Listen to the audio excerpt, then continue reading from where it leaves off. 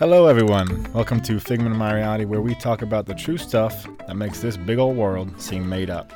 My name is Jeremy Bales, I'm one of your co-hosts today, and I have inhaled a severe volume of humidifier oils, specifically peppermint flavored, keep me alive and ready to roll. And that's not going to bother you while you're doing this podcast? Never. Good. And I am Jason Wright, your other co-host. I'll be talking the other half of the time on here. So, before we get into it, I just wanted to talk about something that me and my fiance have been watching. Have you ever heard of Love is Blind on Netflix? No. Is that about a blind dude who finds love? It is not. It is probably the most buck wild, dumb reality show I've ever seen. So basically, they got these 15 guys, 15 gals, and they coop them all up, and of course they're like attractive and nice. They're like, so guys, we're all gonna put you in rooms, you're gonna talk to each other, but you're not gonna be able to see each other. Nice. It's basically catfishing the reality show. And when you're ready, you're gonna propose to each other. What? You're gonna propose to each other, and then you're gonna get married after that in 3 weeks. Now, no. First of all, no. So these people are like two dates in, and they're like, "Oh my god, I could see myself marrying this person. Oh, it's so great." And then they go talk to the next person, and they're like, "Oh my goodness, Jimmy. So, I want to marry him." And these decisions. Yeah, and the dude's like, "Oh, I think I found my soulmate. She just gets who I am deeper than anybody ever has before." Okay. And then they're on their fourth date, and then they propose. So, and do they only have these 4 dates? I think the people that proposed were 5 or less. Okay. Now these interactions, what are they? Phone calls? Are they text messages? They're basically in a room with a wall in the middle of it. And they each have a couch. And they're like walking around very dramatically, professing their love to each other. And get this, you wouldn't believe it, but when they finally meet each other, like 80% of them aren't too sure about it anymore. No way, really? Way. Yeah, they're like, "Oh my goodness, he doesn't look anything like I thought he would." He's like, no. Well, that typically happens when you never see someone. Anyways, let's get into the real stuff. I'll start us off. So my opening hand is going to be fish surgery, and not just any fish surgery, goldfish brain surgery. Jeez. So now it could have been like an important fish, right? It is an important fish. It's George the goldfish. George, okay. Does it know secrets? Are secrets in this brain? I don't know. George has had 10 years to build up his secrets. 10 years? It's a 10-year-old goldfish? Yeah, which is... Dude, I couldn't keep a goldfish for like more than a month. My best luck was a Japanese fighting fish. His name was Errol Finn. It's a great pun on the name Errol Flynn, who was an author, but he also died very quickly, and not even near 10 years. I won a goldfish at the fair 2 years ago, and we gave it to Rachel's parents, and it lived for, I think, 10 days. Okay, probably not a lot of secrets in that brain. No, but George has the secrets. I mean, he's been sitting in his little tank watching everybody soaking the secrets in. Is it like a famous person's fish that they just had this emotional attachment to? Is it that, or is it a Joe Schmo fish? I would throw George under the category of Joe Schmo fish. Jeez. So Joe Schmo George is from the land down under, Australia, the wild place where they actually do brain surgery on goldfish. And basically how it was done was they had 3 buckets. One that they put George into that had anesthetic in it, they say just the right ratio to make sure they put the fish asleep. Now, hold on. How in the world does a vet understand the proper ratio? What if it's an older fish who's more... It seems like it's an older fish that's more susceptible to anesthetics. They could have killed him. Like people... You don't know that. You don't know that they're not like people. I picture them just standing up with a big jug of anesthetic above the bowl they have him in, and they're like, he's still swimming around, and they just like a little bit more. Doop, doop, doop, doop, doop, See, my guess is they drop it. My guess is the complete opposite. So that they had a bowl full of anesthetic, and they just were like, okay, he's going to stop swimming here shortly. Either he's dead or we can do this surgery. You know what they probably did? They What's probably that? messed up the anesthetic. They went to the pet store, bought a new George. And There it they're like, is. it was a success. There's that brain surgery. He's got little scars. You just can't see them. They're underneath his scales that apparently grow back. But anyways, they put George in the bowl of anesthetic. They take him out. They put him on the table. They're running some water over him to make sure he still stays alive. So he's still comfortable. At this point, the doctor is thinking, man, this is going to be a fiddly surgery. Now, Jason, at least that's what he tells the news. Fiddly. He said Fiddly. fiddly to the news. So I did have one more question about this anesthetic process. Mm-hmm. Did they have the fish count back from 10? George is 10, and I think most 10-year-olds can do that, so probably. Most likely. Okay. Yeah. So the fiddly surgery continues. The fiddly surgery continues. They're worried about blood loss. Come on. Which is a valid drop? point. Well, I know. How much blood... Okay, this is something that needs to be figured out additionally. How much blood is in your common goldfish? No idea. I would say an 8-ounce cup of water. 8 ounces of blood in a 10-pound goldfish. 10 pounds. Man, George is big. Well, the goldfish grow as big as you keep them, right? Yeah. Now we don't even know how big this goldfish is. Yeah, that's true. We don't. There is a YouTube video out there, but it's hard to scale the size up. I would say. Does he look like he's 10 pounds? I would say he's smaller than a bread basket, but bigger than a thimble, if that helps. Oh, that's perfect. So he's about the size of your average, I don't know, soda can. Yeah, maybe. It's hard to tell. Yep. All I can tell is he's smaller than a bread box, bigger than a thimble. And he caused a fiddly surgery. And a fiddly surgery. And you might be wondering, how do they know that George needs a surgery? That's a good question, too. I didn't even think about that. So basically, how they know George needs a surgery. Was he swimming backwards? He's not swimming so great. You got that one. He's not really eating. That's probably another good sign. And the other sign is the other fish are kind of bullying him around. Okay. now again, based on some of the fish that have been in my home, some fish are just kind of mean. Were the fish that were bullying him Japanese fighting fish that just sort of in their nature? I don't know. I think they were probably other goldfish that saw George going out, and they're like, George is going to drop all our secrets before he goes out. Now we got to keep him quiet. They started beating the crap out of him. Now and they're like, George's owner comes in and he's like, my other goldfish are really beating George up. And the vet's like, classic case fish with tumor. It has to be a tumor. Yeah, that's what I was going to say is like, as an owner of fish previously, I cared very much about these fish, but if the fish don't swim so good and isn't eating so good, I'm not gonna be like, this guy needs a surgery. Let's get it. Did he have a fish MRI, Jason? Let's talk about the fish MRI. I find it hard pressed that they did the fish MRI because this surgery skated in at a crisp $200 bill. Oh, what? They did this brain surgery on the fish for $200, but I can't even get my vet to look at the dog for less than, I don't know, $250 to tell me, yeah, she's fine. Just take her she back. Got fleas. Yeah, and here's some complimentary dentist sticks. Okay, so a couple of questions about that $200. You started off by saying a $200 bill. Is that a thing in Australia that I'm not aware of? It might be. I'm not sure. Secondly, I don't know if this is like really, really sad for the vet that he's like looking for work. Maybe, dude, fun fact, George didn't need that surgery. That vet needed $200.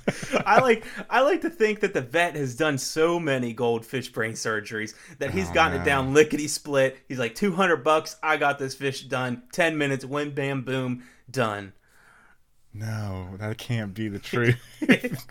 He can't be like legit so well seasoned that originally his first couple surgeries cost like a G, and then this one, because he's done so very many, it's basically just like killing time for him. He's like, oh, I got nothing else booked in the appointments slated today. Get the anesthetic, bring him in. We'll be done 10 minutes. It's like we can use spare anesthetic from the chimpanzee surgery I did the other day. That's just remainder, and I'll knock this out, no problem.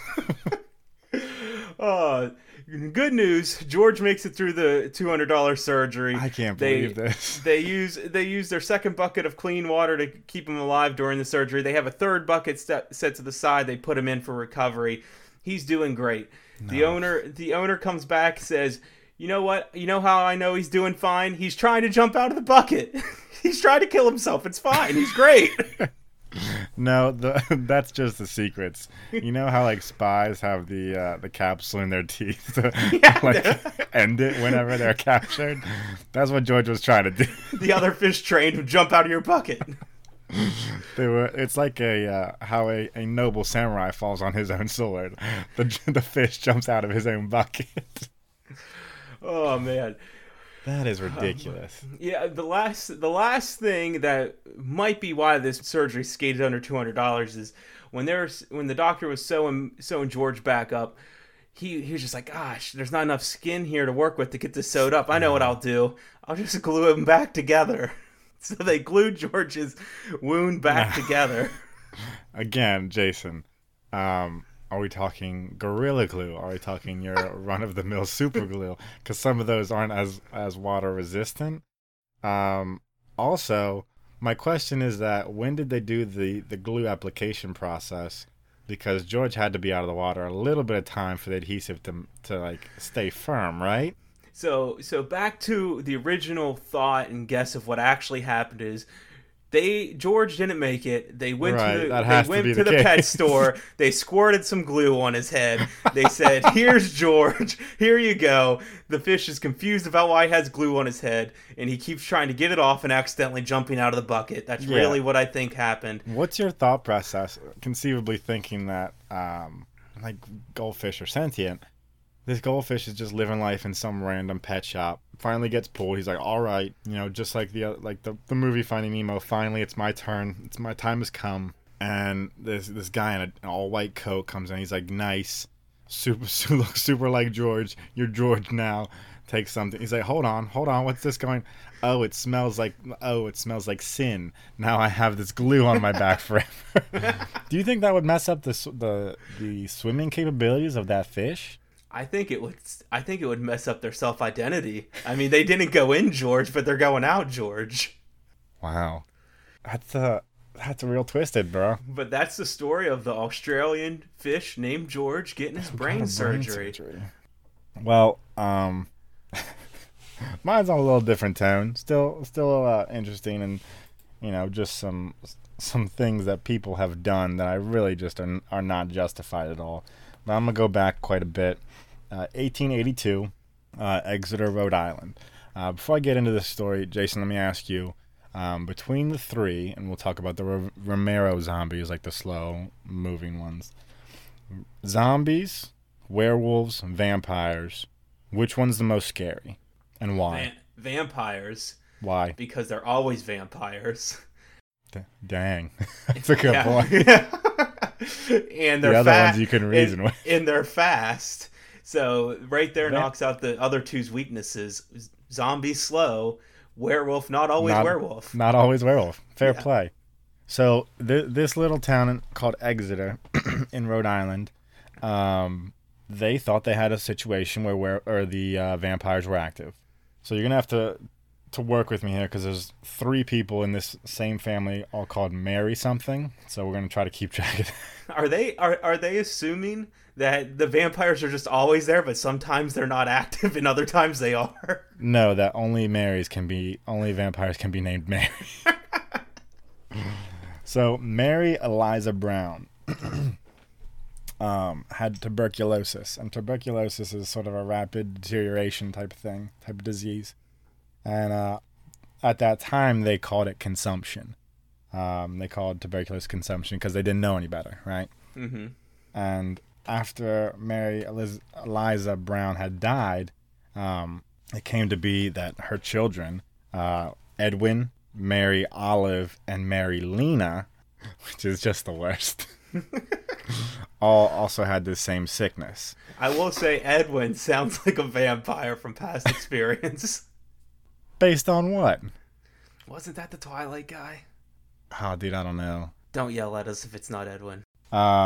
So Edwin was the brother of Mary Olive and Mary Lena. But he decided to go west to see if the warmer weather would help clear up his sickness. It did not. And in that same time, Mary Olive passed and Mary Lena passed. Edwin's looking suspicious. Edwin is looking very suspicious. So he ultimately comes back quite some time later, and he's looking more and more sickly. But he's back in his old house. And these citizens of Exeter, Rhode Island, they're plotting, they're scheming. They're like, man, that boy doesn't look so good. There must be some kind of reason why he's looking so sickly. Maybe he's sick. Maybe it could be that. But what a better explanation would be is that one of his either mother or sisters is coming out, crawling out of the depths, and sucking on his blood. That's vampire hunting.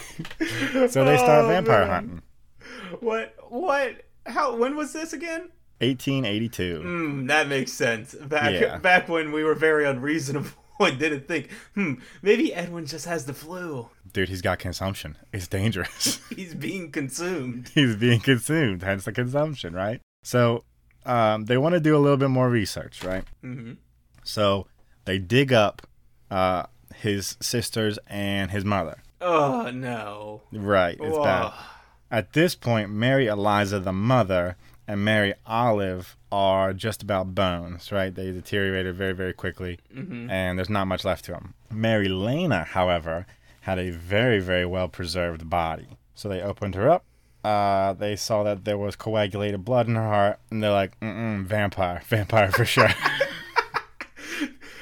So they were all buried at the same time? Within the year. Well, there's something I'll get to, a detail about when one of them was buried, just a smidgel different than the other two. Okay. But I mean, I guess they didn't have as much science back then, you know? So I don't think they had any science back then. So maybe blood in the heart is vampire, dog. It's vampire. It's vampire. Too hairy, werewolf. Too much blood, vampire. They're all walking around, I don't have any blood in my heart. I'm not a vampire.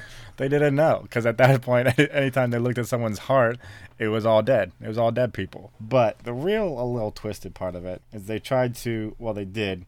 They burned up her whole body, and then they fed the ashes to Edwin in order to cure his vampirism. Oh, Edwin. Sorry, Edwin. I thought you were the bad person. Everybody else is being bad to Edwin. Poor Edwin. Edwin had a rough go of things. It didn't work. That man died a couple months later. Probably from the ashes. Or the consumption. So the reason that Mary Lena's body was so well preserved, and nobody thought this was a red flag at all, but she died in January. So it was a bit cold there.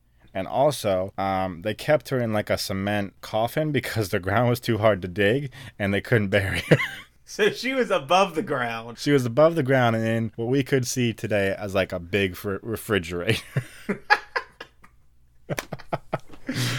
And that's the story of vampires in Exeter, Rhode Island. So they still thought there was vampires. They were like, yeah, but they cured it. We fed Edwin. You know what the cure to vampires is? You just feed their victims ashes. That's it, man. And then you burn the original vampire, and then you're good. It's already dead. That's exactly right. How was she eating him when she was dead? But she did come alive to suck his blood to make him more She and more opened the sickly. Cement refrigerator to go suck Edwin's blood. Also, vampirism does come with super strength, if I'm not mistaken. Oh, poor Edwin. That's it for this week's episode. If you enjoyed the show, please rate and subscribe. If you're interested in getting in contact with us, our social medias are Fig of My Reality on Facebook, Twitter, and Instagram, and the email is figmentofmyreality@gmail.com. If you would, tell a friend. Thanks. This is Jeremy Bales. This is Jason Wright. Talk to you next week.